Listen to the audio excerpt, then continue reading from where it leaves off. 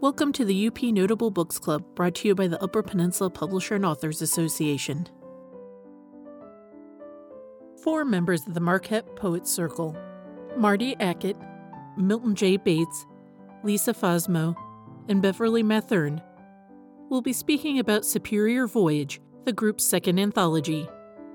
The Marquette Poets Circle was formed in 2012 by Matt Mackey, Claudia Drossen, and Janine Peregrine-Rastel to celebrate poetry and guide each member in finding his or her inner poet.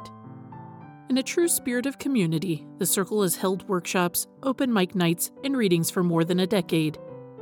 Superior Voyage includes the work of no less than 42 poets, with each contributor fielding 2 to 6 entries.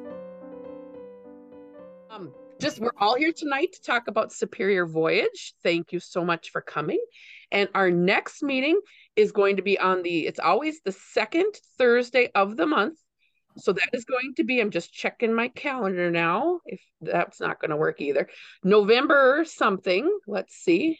No, I can't get it to work. November something, the second Thursday in November. And we are going to be doing Shipwrecked and Rescued.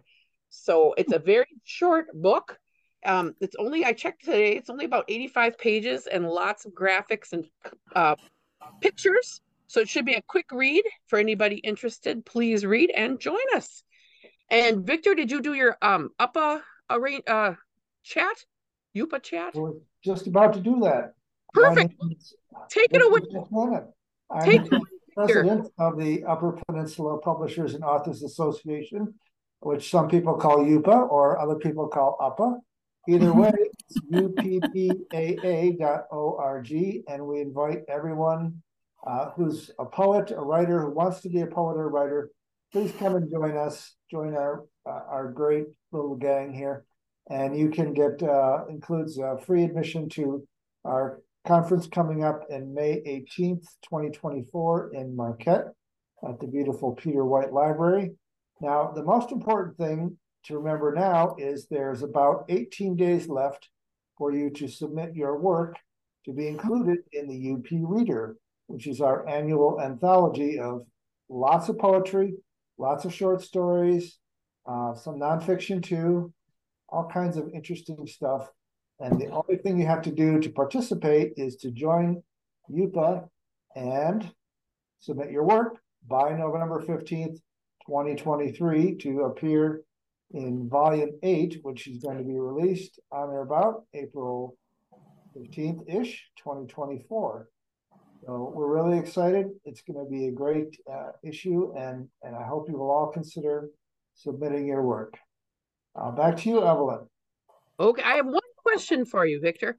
Sure. Victor, when can we expect I think it's year 4 of the UP Notable Books list? Right. Our plan is the first day after the legal holiday in New Year's. So that'll be like January 3rd, I believe, because we want to steal a march on Michigan Notable Books, and they won't be out until the following week.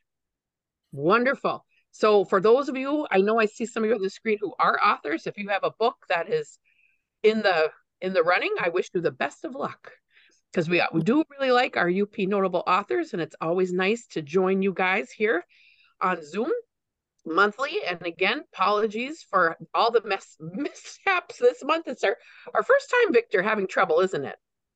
We've had such a good run of it. A good run. We really did. All right. So I guess the first thing I would do is, I think Marty is kind of, he's the head of at least in my email correspondence, he's been like kind of the head of our poetry panel. So Marty, would you like to introduce everyone and, start the conversation? Sure. I wasn't sure what the format was going to be. So I'm Marty Ackett, and we have joining us tonight Milton Bates, Beverly Mathern, and Lisa Fosmo. And so, guys, I want to ask you how you want to do this. If you want to read some poems, or we want to just do we have about an hour, right? So we could do 20 minutes each, and do it that way if that's what you want to do. Does that sound good to everybody? Sure, I'm flexible, whatever you choose. Okay. Yeah. Now, do we want to do rock, paper, scissors to see who goes first? Why don't we just do alphabetical order? I agree. Okay. Well, then that would see Beverly. That puts me first, and then Milt second, and then Lisa third, and then you bringing up as the last person. Does that sound all right to everybody? Sure. Yeah. Okay. Awesome. You don't have to take the whole 20 minutes too. I mean, if you just want to read some poems or talk, and then a lot of times us listening, we're very informal, on these chats. So we might have questions for each of you as we go. So well, and I would welcome that. Yeah, absolutely. If as we're reading, Shelley, you have a question already. Awesome. I was just going to point out that 4 people for 20 minutes is 80 minutes. That's more than an hour. Oh, you know what? I was an English major, Shelley, not a math major. So this is why we need Shelley. Thank you for that, Shelley. Yeah. So yes, you are absolutely correct. And if my math skills are which are very rusty, would be Same. 15 minutes a person then. So yeah, why don't we do this? Then I'll start reading, and if anybody has a question or comment, feel free after a poem or something, if you want to say something or ask a question. I'm sure that everybody would be more than welcome. All the readers tonight would be more than welcome to answer any question or comment that you have. How do you solicit poems? Okay. Let's see. You know what? I don't know who you're asking that to, as to how you solicit poems, but is that for the general group? Oh, for the anthology. Okay. Mm-hmm. All right. So if you are part of the Marquette Poets Circle, and you have read at one of our open mics, we have a monthly meeting that you can join at Peter White.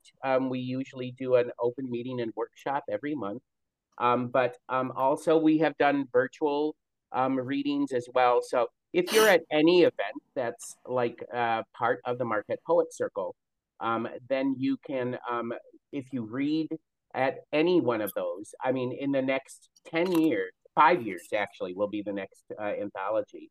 But if you read at any of those, any event that we do, you are welcome to solicit, to submit poems.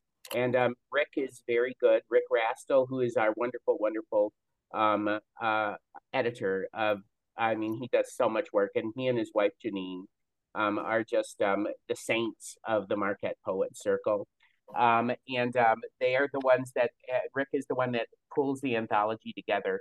But once we hit that, where we're getting close to that 5-year mark, that's when he'll start sending out solicitations for poems from anybody that's participated in the Poets Circle. So that's how it works. So everybody that's in this anthology has either read at a Poets Circle reading, open mic, or has participated in some Poets Circle event in the last 5 years. So that's how that works. Okay. All right. Well, I'm going to read a few poems here. And like I said, please feel free to interrupt and ask any question that you want. We're already at 7:14, so I might not read for 15 minutes because I want to give everybody else plenty of time to read tonight too. So I'll read a few poems that I have in the anthology, and then maybe one new poem that I have that's not in the anthology as well.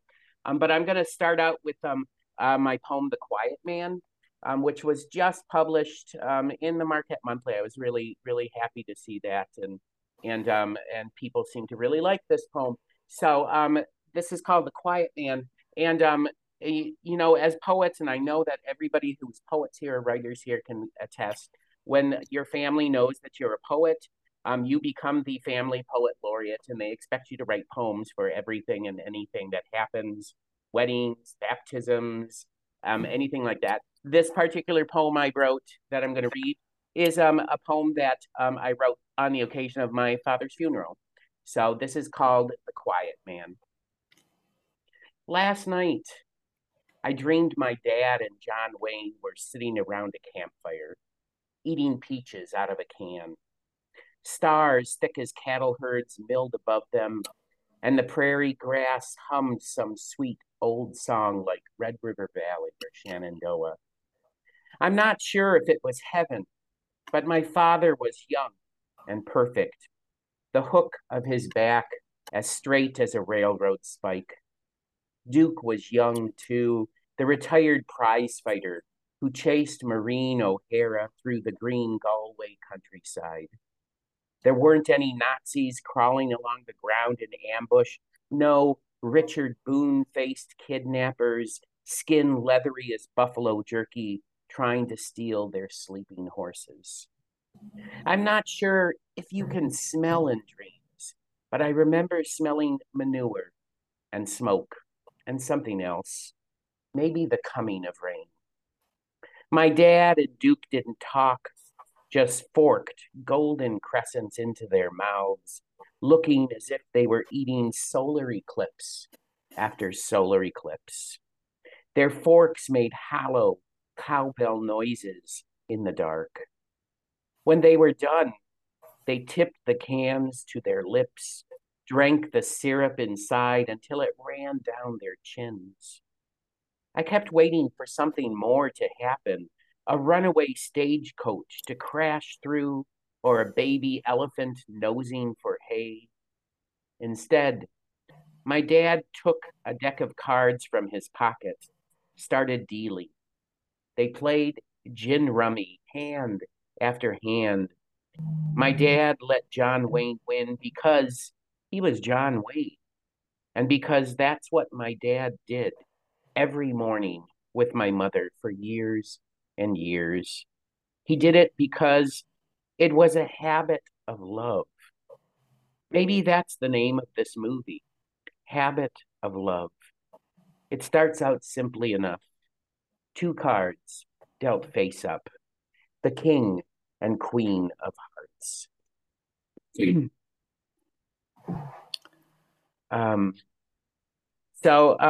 One of the things that I am known for as a poet, for better or worse, is that I write poems about Bigfoot. I've been working on a manuscript that hopefully will be I'm trying to get it into a final shape and form now. So hopefully that's going to be done shortly. But there is one Bigfoot poem in the anthology that I wrote, and it's called Bigfoot Meets a Homeless Man on Presque Isle. So I'll read this poem, and you know what? And we're getting to that point where I want to turn it over to somebody else to read too, because I want these other wonderful, wonderful poets to be able to read as much as they can. So I will just read this next poem, and then I'll turn it over to our next reader, which will be Milton Bates. So this is called Bigfoot Meets a Homeless Man on Presque Isle. And I can tell you the reason that I wrote this poem was because I was at church one Sunday, and sitting around. It was a Methodist church, and so they always have really good food at Methodist churches. I've learned this. Well, they were talking about the homeless problem that the problem that they have in Marquette, and it really bothered me that they use that term homeless problem instead of talking about homeless people and how to help people. Suddenly, they were very dehumanized.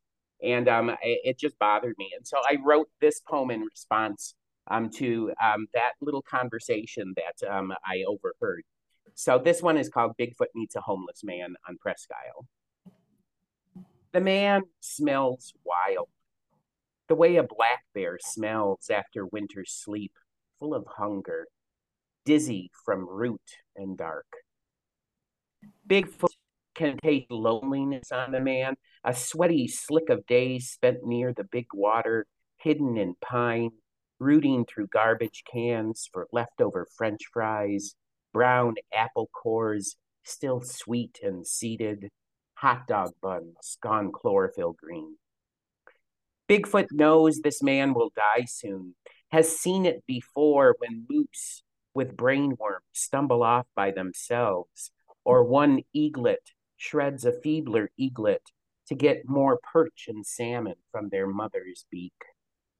Even this close to lights and cars and houses, survival is all about being bigger, stronger, hairier, scaling trees for nested eggs, scooping silvery spot tails from superior surf, tearing haunches off mewling fawns.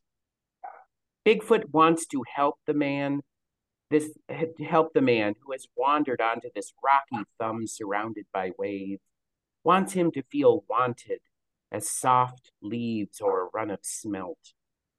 As the man beds down for the night under a rib cage of branches, Bigfoot knuckles one tree trunk, knocks.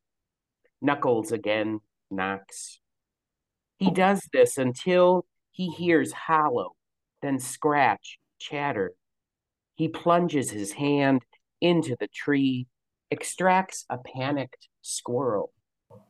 Bigfoot snaps its neck like a cricket leg, holds the carcass to his chest, breathes the last pulses of its pebble heart, then grunts an ape prayer of thanks, a sound like a mother giving birth under a blazing comet to something necessary, needed. Bigfoot leaves the squirrel at the man's sleeping feet, where he'll find it in morning light, an offering of meat, blood, fur, to remind the man that the world loves him. So thank you. There's a couple poems from me, and if I have time and people want, I'll read another one later, but I really want to turn it over to Milton, and I'm excited to hear Milton read. So yeah. Milton, I just have to tell you that we have a Bigfoot motel in Crystal Falls. Oh, Filled with a huge gift shop. The gift shop's bigger than the hotel rooms. So I have been through Crystal Falls. I have seen the hotel. I didn't know there was a gift shop. So an amazing gift shop. You want is in there. So you got to come see me sometime. I will have to come see you sometime. You know what? When my manuscript is finally done and hopefully gets published, I'm there for you. That's good. We'll stock their shelves with it. I'm sure they'll buy some copies. Awesome. All right. Well, Milton, why don't you take over? Okay, I will do that. Thank you, Marty. I'm going to follow Marty's good example and read two poems so I can give a little bit of background on each one. And if we have extra time, so much the better, but I hope there will also be questions from listeners in. The first poem is the only one of a half a dozen of mine in the anthology that was not published before. A lot of them, the others are reprints, but this one appears for the first time in the anthology, and it deals with a historical event that took place in April of 2015. And I have to give credit for the poem in part to one of our listeners. I noticed that Janine Rastel is with us this evening, and she and her husband, Rick, probably deserve more credit than anyone else for the production of the anthology. But in particular, she deserves credit for this poem because at one of our open mics, she challenged me to take this on as a subject and see what I could do with it. Well, it took a lot of research to work up the poem, but what really hooked me, I'll tell you in a moment about the hook. But the title of the poem is Missing Sisters Found Safe. And the date is April 27th of 2015. It's when two sisters from out of state took a road trip to visit a third sister in Ishpeming. And then they traveled east to get to Mackinac City. However, they decided to take a detour and get a look at Tequamanon Falls. And in the process, they got lost on a 2-track, and they weren't found till 13 days later. So it sounds pretty grim, but for me, the hook, as far as the subject matter, was the cuisine that they brought with them for that adventure. And it was Girl Scout cookies and cheese puffs. It has actually been immortalized on a sign that is now planted on the site where they were rescued by the state police. And if I can show it to you, it's a picture also taken by Janine very recently. So I printed it up, or my wife printed it up, and you'll see this historical marker if you visit the Crisp Point Lighthouse nearby, the Crisp Point Lighthouse.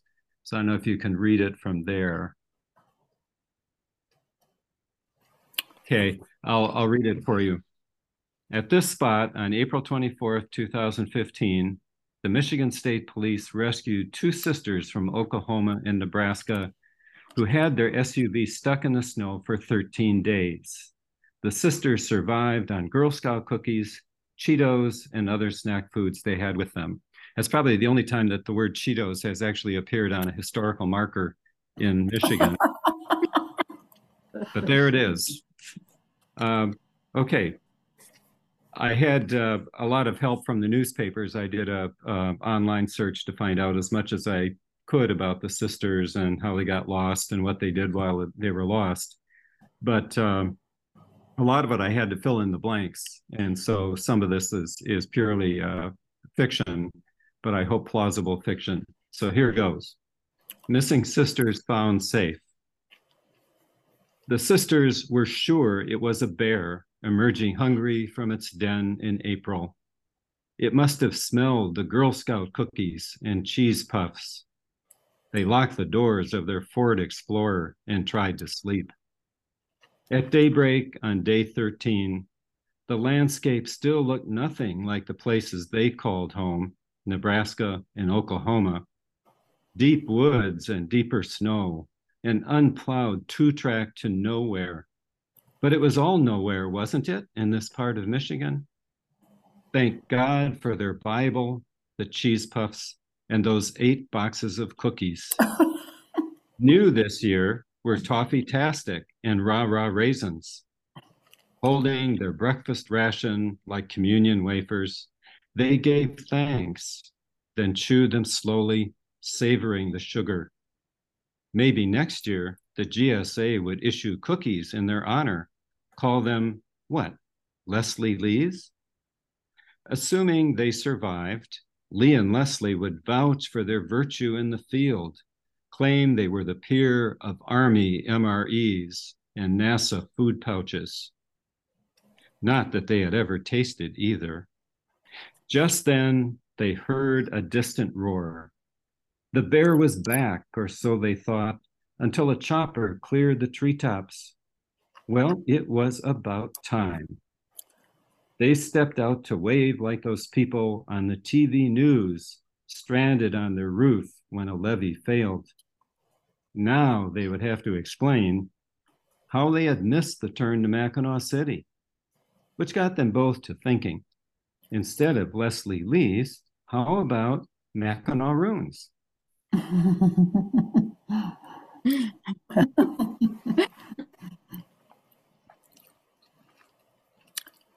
Okay, at the end of this upcoming winter, there will be a spring this year, and with spring comes thaw, and that in fact is the title of my next and last poem that I'll be reading.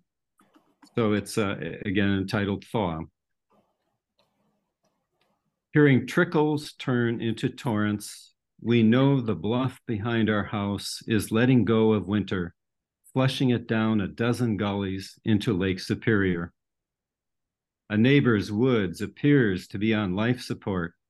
Plastic tubing links his maples to a clearing where a fire burns beneath evaporator pans. Our lives, too, could use support, a little sweetness after months of bitter. Why not connect those drip lines directly to our veins and save the firewood? Last week, my brother showed me the blisters on his palms, all he had to show for shoveling crushed stone onto 50 yards of liquid clay. The frost is unimpressed by his exertions. It keeps welling up, turning his driveway into a truck trap. You and I have the luxury of nowhere in particular to go. Thaw, we say, drawing out the vowel as the sun draws vapor from the crusty remnants of snow in our backyard.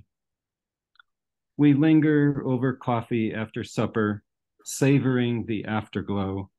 Your hands lie relaxed and open on the table as though to gather in what's left of daylight. Thank you. And I should introduce our next reader. So Lisa Fosmo is another member of the Poet Circle and contributor to the anthology. Hello, everyone. Thank you, Milton. And I'm going to read something that I'm going to follow Milt's lead here. And I'm going to read something that was only published for the first time in this anthology. And that poem is going to be Looking for You, A Bear's Elegy, a tribute to Judith Minty. And Judith Minty was a UP poet, and she was quite well known, actually. And that's pretty much how I ended up at the Poet Circle, joining the Poet Circle, was I had seen that she had a tribute to her that was going to be done by the Poet Circle. And I contacted Janine, and Rick and Janine are absolutely wonderful. They do so much for the Poet Circle and for all of us. And I contacted Janine, and she said, well, of course you can come, but you need to read a poem and you need to write a poem. So this is that poem that I wrote for Judith Minty. And here it is. Looking for You, A Bear's Elegy, a tribute to Judith Minty. Wind breathes through trees differently here and whispers on breath, yellow dog, gray wolf, black bear. When I last saw the bear outside my cabin, I heard the loud clash of cymbals crashing as the bear ran for her life, with 2 cubs trailing free. She was only looking for you. The fires I kindle and tend to, the fiery breath the wood stove spits back from the small log sauna house as I bathe with buckets and scoops. In the night air, I watch the steam escape my flesh like secret lives my bones betray as I stand naked beneath your stars. When I last saw the bear, he stood on haunches of back legs and peered into my car with eyes of copper kettles that filled with honeycombs as I tried to leave. He was only looking for you. How cold bites at me or the heat of a summer night is forgotten on the sound of wolves howling. I hear them barking at me like territorial dogs from the rocky ledge. As you know, nights are filled with wolves and bears. When I last saw the bear, his massive paw prints haunting me as I often saw them pressed into mud and sacred loam, he was only looking for you. Hidden in minerals mined of the earth, no more precious than breath riding the breeze on blueberry scent that fuels the forest lungs on thick black fur. When I last saw the bear, he was pounding his great paws into rock, moaning, thundering with all his weight, as if to say, do not linger in my discomfort. We said nothing to the bear, my dog and I. He was only looking for you, dancing the darkness at its dreams to its very edge. And still, I do not know how to speak or even whisper in their voice. I know we have both touched waters that have washed over the same rocks. I have learned the fear belongs to the bear. And when a bear dies, he is just the snow that melts away, folded into riverbanks of waters that wash over our same rocks. When I last saw the bear, He lives on in legends and poems and in your dreams. We were only looking for you.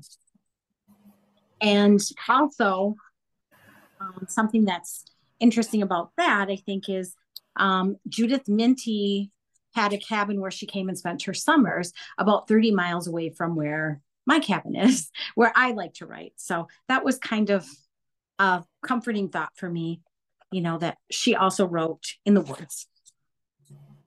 And then I will read, let me see here. I think because I haven't, well, I think I will read a fall poem because it is fall. And this one I did actually write at my cabin, and which is up in Marquette County. And this poem called The Fall. The fall. I can't believe how far the year has fallen, how late the sunrise comes. It was summer only yesterday. Grateful for this small parcel of time, this short passage that is mine. The old abandoned root cellar dug out near the edge of the woods, an old log washed to the shore, notched for the cabin that once stood here. This place that someone once built, how wondrous it must have been. Now our own place overlooks it all. The blue jays call out, cry like babies. It's almost time for them to leave. I will miss how they greet me each time, fly in low along the dirt road, their backs so impossibly blue in the last of the evening light. We have gathered the season's fallen nests, enchanted by the mastery, the crochet of grasses, twigs, and bark leather. The gifts they have held that sing us home. When we have long gone, who will stand in wonder of our timber bones? And those are the two poems that I'm going to read. I don't know if anybody has any questions. But Lisa, I'd like to, can you tell us about that painting behind you? It just seemed ironic that you're reading about bear and you got a wonderful bear painting. That is I can only see half of it though. I'll move it close so you can see it. I was worried my cat would end up in here because he keeps jumping on my desk.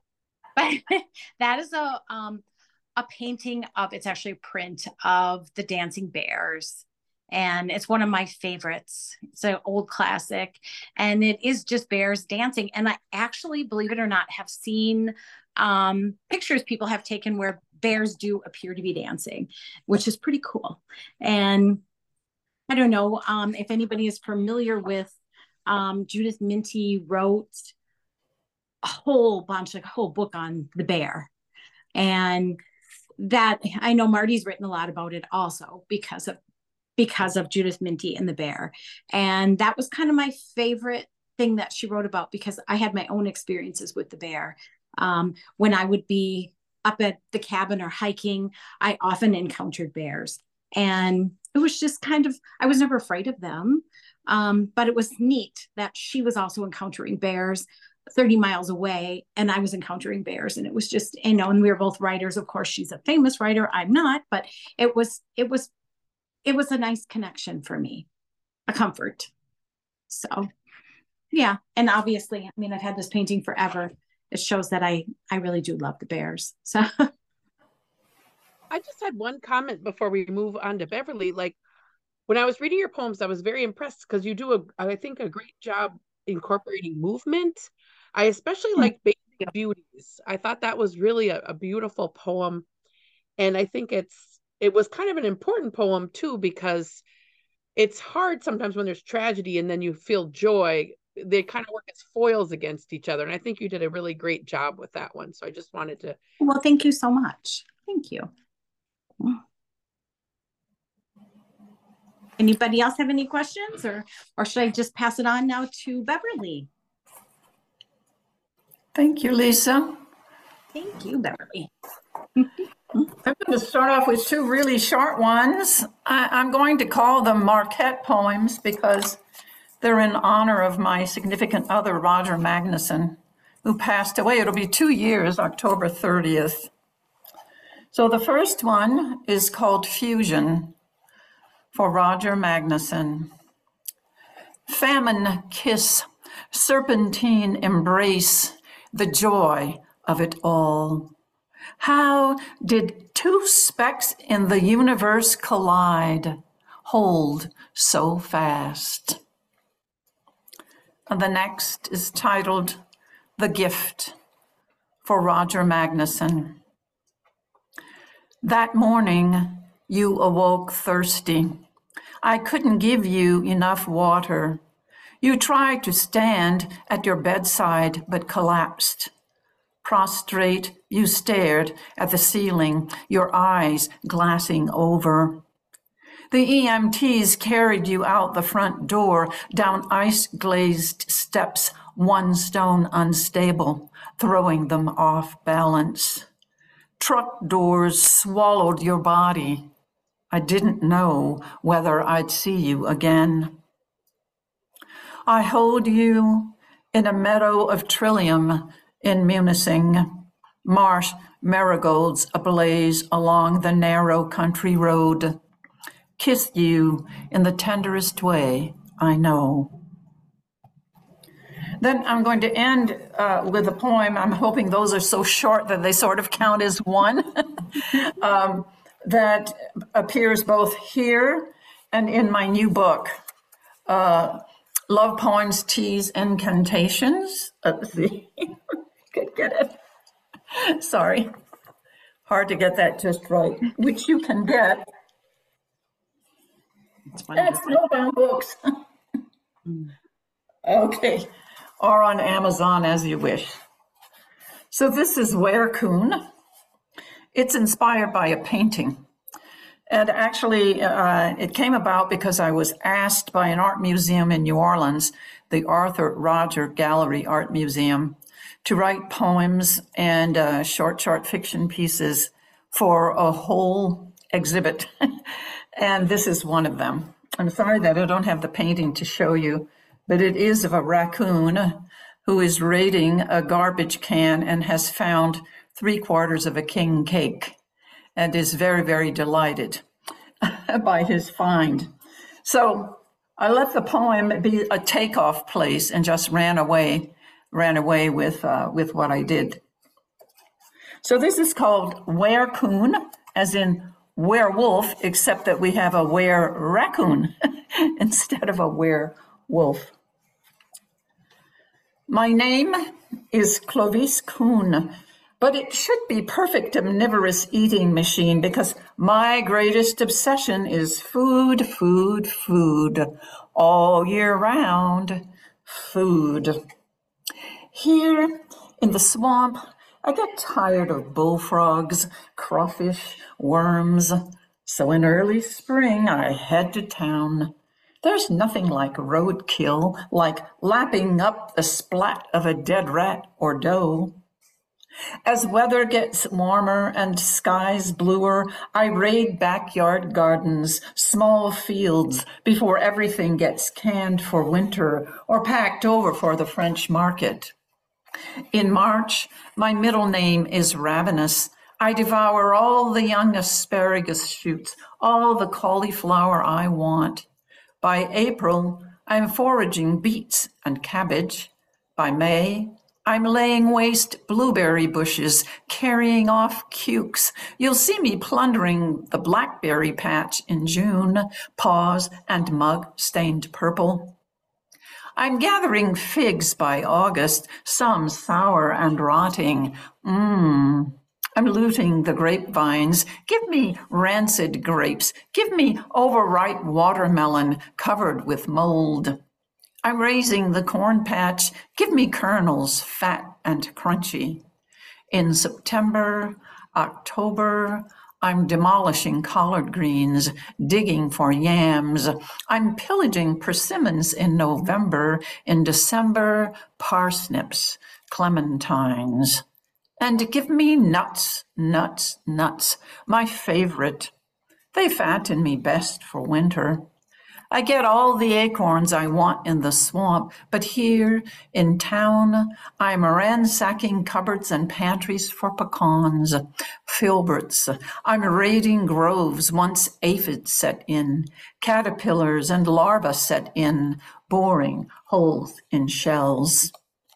Now, is February, and my cousin, Alphonse Kuhn, invites me to a king cake party in New Orleans. Well, I already got a mask. Who's going to know whether I'm a raccoon or a petit Frenchman in disguise? I get there, and all along the back wall of the dance hall are king cakes. Don't give me a little bitty piece, I say to myself, and run away with a whole cake, the one containing the baby Jesus, it so happens. I devour it, its oodles of frosting, purple, green, and gold, under the full moon, my favorite prowling time. The moon strokes my fur, settles like doubloons in my black eyes. I bury my nose in its beams, gulp them like thick honey until I feel the white breath of Midas on my body. Next thing I know, I'm morphing into something I'm not. I'm growing taller. Something's happening to my ears. They're relocating to the sides of my head like a human's. My teeth are getting bigger and sharper. My nails, normally petite and pointy, are getting longer and more hooked, like Madame Grandois' claws. I see witches flying about, bats darting, wolves howling. I'm chasing after Cajun boys and girls, the ones who tell lies, steal toys, stay out too late at night. Then I see the fiddler heading home after the dance. I'm right on his heels, biting his butt. Blood, blood, give me blood. I'm piercing his neck with my big canines, sucking more blood. Suck, suck, all I can get. I let him go, collapse, conk out a bit. When I wake, it's morning, and I'm so tired I can hardly walk home, but I do. I stumble up the road into the swamp, craving moss and sleep. Bullfrogs drill my ears. I sniff the muddy air and vaguely remember something about sweet cake, frosting, and a tiny baby, its moon face smiling down on me from the stars. Thank you.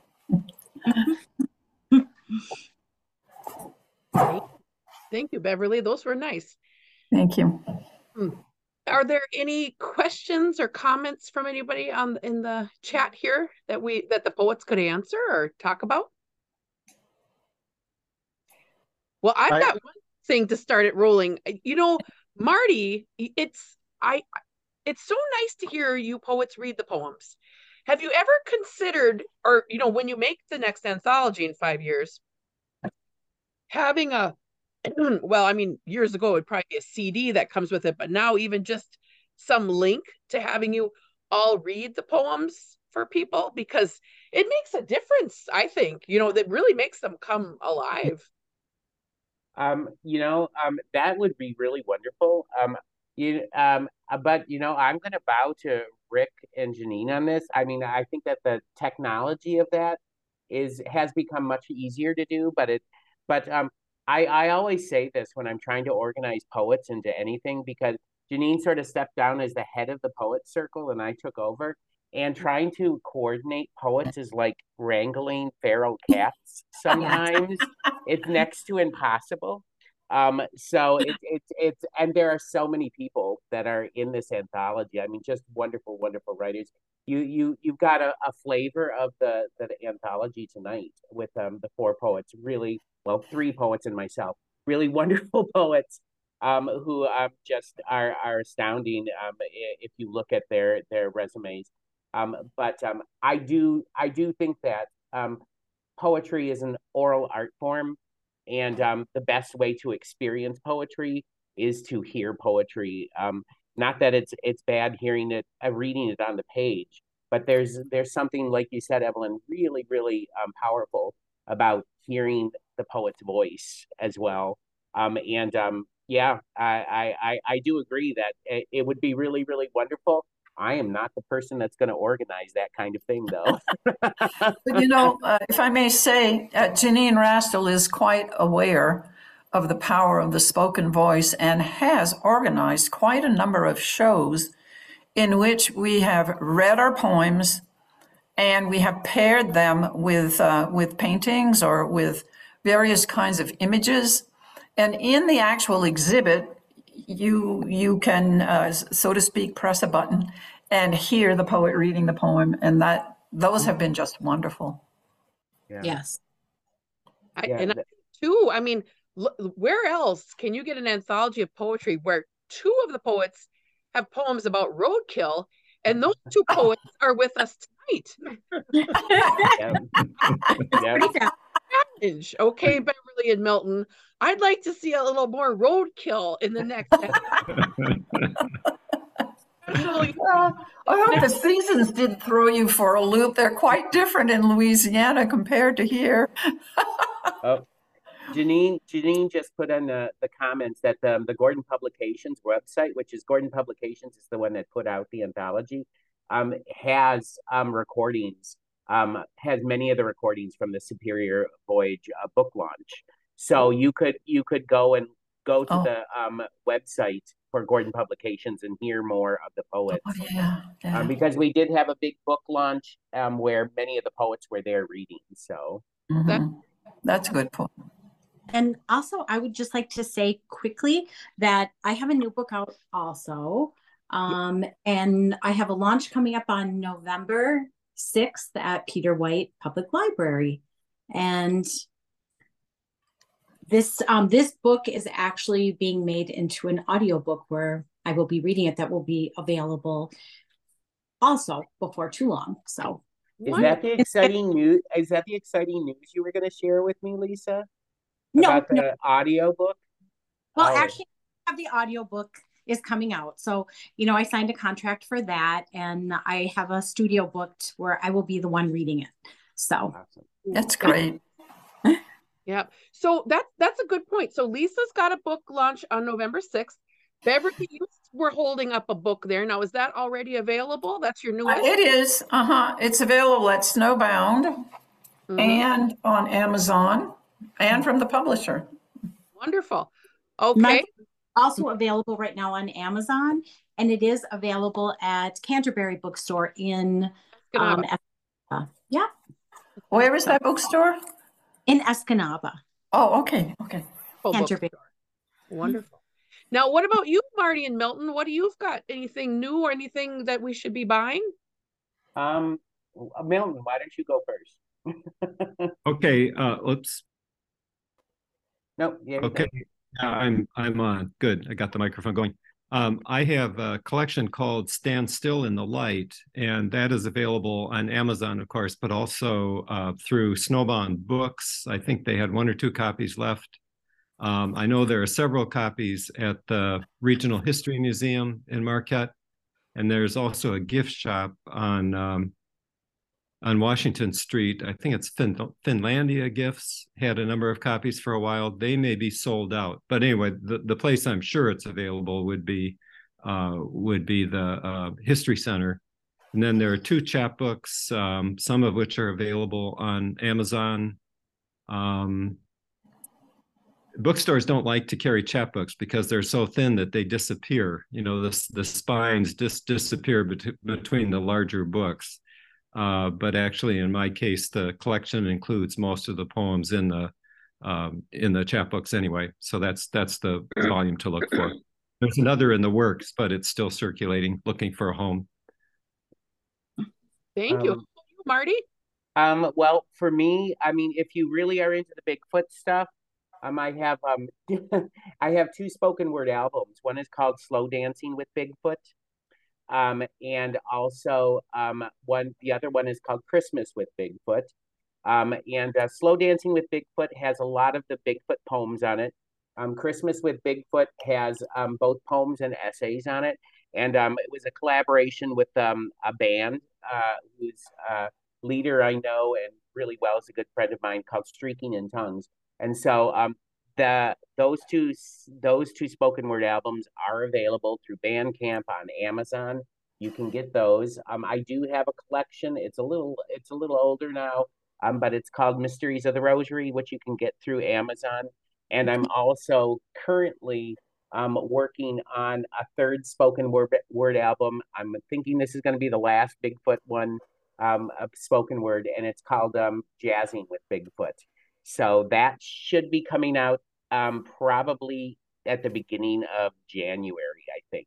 So exciting, like a trilogy of spoken word Bigfoot. with Wow. music, yeah, it's a really wonderful. I think pairing music and poetry, it's just a natural thing. And working with Ronnie from Streaking in Tongues has been a really wonderful collaboration with me. I mean, he gets me, and which not a lot of people do in my life sometimes, including my family. So yeah, it's been a really wonderful collaboration for me. Mm-hmm. I will say sorry. Oh, sorry. I will say this much. I have all of the works of these people, and they are all fabulous. So I can attest to that. I did want to mention that for the first time in my life, I am going to be writing a book that is strictly UP based. And because of that, it will not be a bilingual book. My books usually are in both French and English. And it is going to be a book of haiku.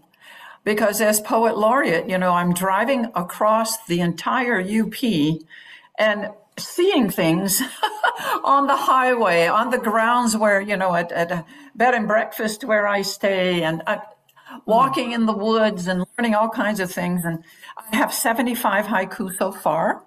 And so I'm so excited about this, and it'll be my homage to the UP. I love it. Can't wait. Thank you. Well, it's exciting to have you guys all talk about your work with us and read poems with us tonight. Does anyone out in the audience have any questions or comments or things they would like to talk about? I would like to ask a little bit about what happens when the Marquette Poets Circle gets together. Do you just read your poems to each other? Do you give each other feedback or workshop poems? What is the protocol there? Yeah, well, our monthly meetings are sort of two-part. The first one, if you come at 6:30 in the evening when it starts off, people can bring copies of poems, and there's quite a few poets there, and really talented poets, and we workshop our poems and workshop whoever brings a poem. And you can just, even if you've never been to a Marquette Poet Circle workshop or meeting before, you can just walk in with 5 or 6 poems, and we will workshop those poems for you. And then we do that for about 45 minutes, and then after that, at 7:15, we have about a 45-minute open mic where anybody that wants to show up can read their poetry. Some people tell stories. I've had some musicians we've had musicians there that have sung too. So it's really just an evening where you get the full gamut. You can get help with your poetry. Sometimes we've done little writing workshops. If nobody has poems to workshop, we'll do prompts where people can sit and write some poetry. So yeah, that's sort of the format of it. And it varies from month to month depending on who shows up. But it's always on the second Thursday of the month at Peter White in the Shiras Room. And if you can't make that but do want to be part of it, you can contact me, and I'll send out Zoom links, and we get you on the big screen, and then you can be like Big Brother watching us from above as well. So yeah. I know Shelly had a question, and then we got to go to the chat. So go ahead, Shelly. It wasn't a question, it's a comment, and just how much I appreciated hearing the poets actually read tonight. And Beverly, especially the second one that you did. I have to say, when I read that in the book, I probably read it as exactly how you spoke it.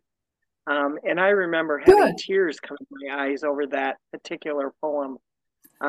But that leads me to my comment about poetry in general and everyone, talking about when you hear poems versus read them, how much more they mean. And I think tonight was a perfect example of that. I can't help my phone going off. Perfect example of that. Feeling like I could actually see those leaves, feeling like I could see that darn raccoon. Those feeling like I could see Bigfoot. I just felt like I was actually experiencing that. And so thank you again for reading, all of Thank you. you. Thank you. Yes. In the chat now, maybe somebody can help with this. Oop, I'm not in the right spot. Chat, I hit the right button. I wanted to get a copy of an old chap book from Rebecca Pelkey called Through a Red Place. Does anyone know where to get that one or who she is? That name does not ring a bell with me. I don't know if anybody else. I don't know. Rebecca Pelkey. Yeah. Where is she from? Do you know? Because if you know where she's from, very often the hometown library will have them. I think I do know her mom, Karen. And I do know she is a poet, and I'm not sure. I would say Google it or go on to Amazon, and I bet you can find it. That would be my best guess. I do know her mother, and she's a lovely. Okay. And she is her mother. Because we have spoken about that before. So, well, Nina, I hope that answers your question. I know I have one question for Milton. I know when I was reading your poems, my question is, I think you do an amazing job incorporating humor. And I know as a reader, I always love reading things that are humorous, but I don't think that's easy to do. Do you have any tricks on how you make that happen so well? Well, I'm glad that let's see if I've got a microphone. Yeah, I do. I'm glad that some of it comes across as humorous, and it's because you're right. It is hard to get it exactly right. If you're going for a laugh, you're probably not going to get it. You have to find a subtle way to introduce humor slyly, I think, into poetry, because it is a fairly subtle art, and it's got to kind of creep up on you. And I don't have any secret to doing that. I think it changes with each subject. There's a wonderfully humorous poem. I don't think I have time to read it, by another contributor to the anthology, where I could illustrate the way it sneaks up on you. But what do we have in the way of time? Probably not enough. It's okay. Okay. We have 42 contributors to the anthology, and obviously there aren't 42 of us on the screen tonight. And I thought I would pay tribute to another contributor, Jesse Koenig, and some of the members of the Poet Circle are familiar with his work. But this is the way a humorous piece can surprise you. It's called Silver Lining.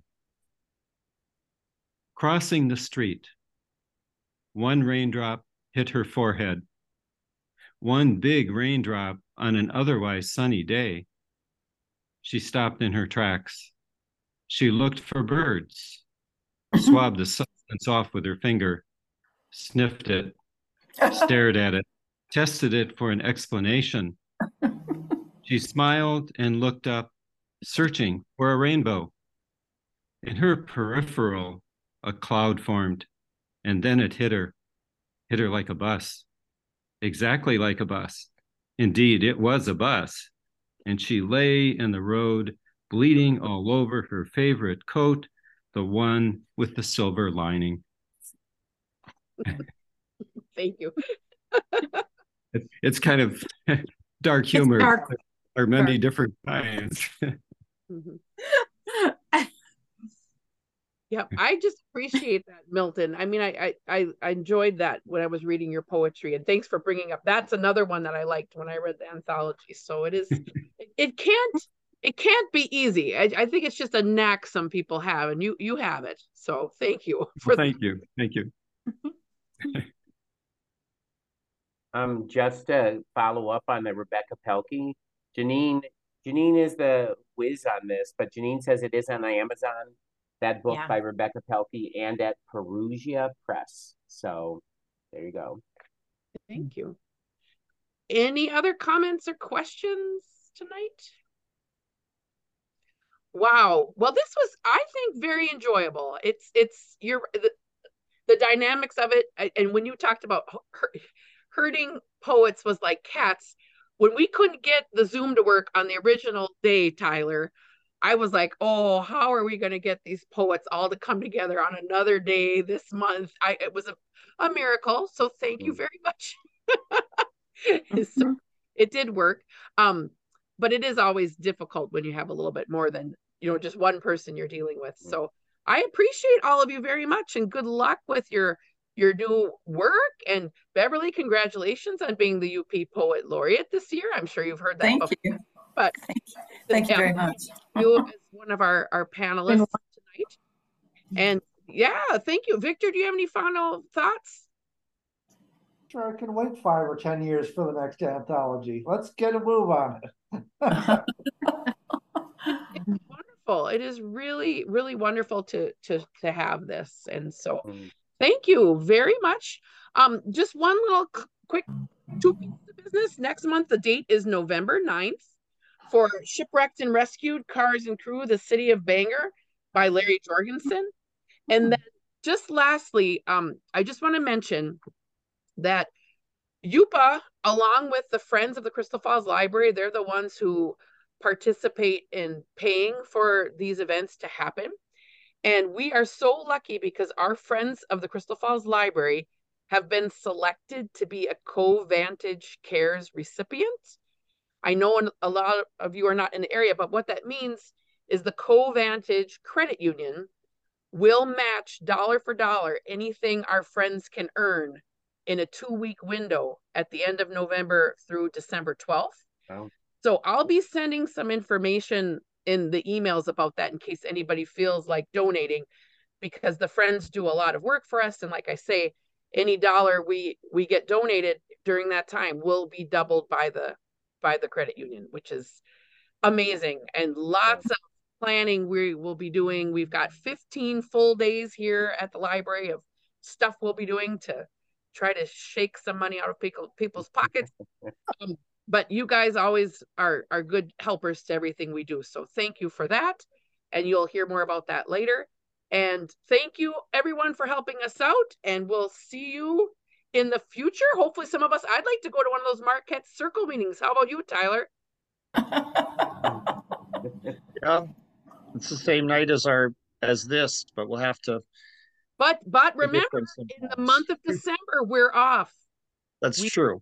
Do not have UP Notables in the month of December. So Tyler, if the weather's good, I should drive up. I'd love to go to one of your poetry circles, Marty. They just sound really good. And that would be a really good month because that's going to be our annual Christmas holiday get together. So there'll probably be food and along with everything else too. So that would be a really good month. Can you guarantee the king cake though? Weather for driving? I wish I could, because let me tell you, I've been enjoying this extended fall that we've been having. So no, I read something somewhere that we're not expecting snow until December, and that, however, after December that we'll have a very cold winter. But between now and December, it's supposed to be kind of mild. I can't remember where I read that. Good. I'll take it.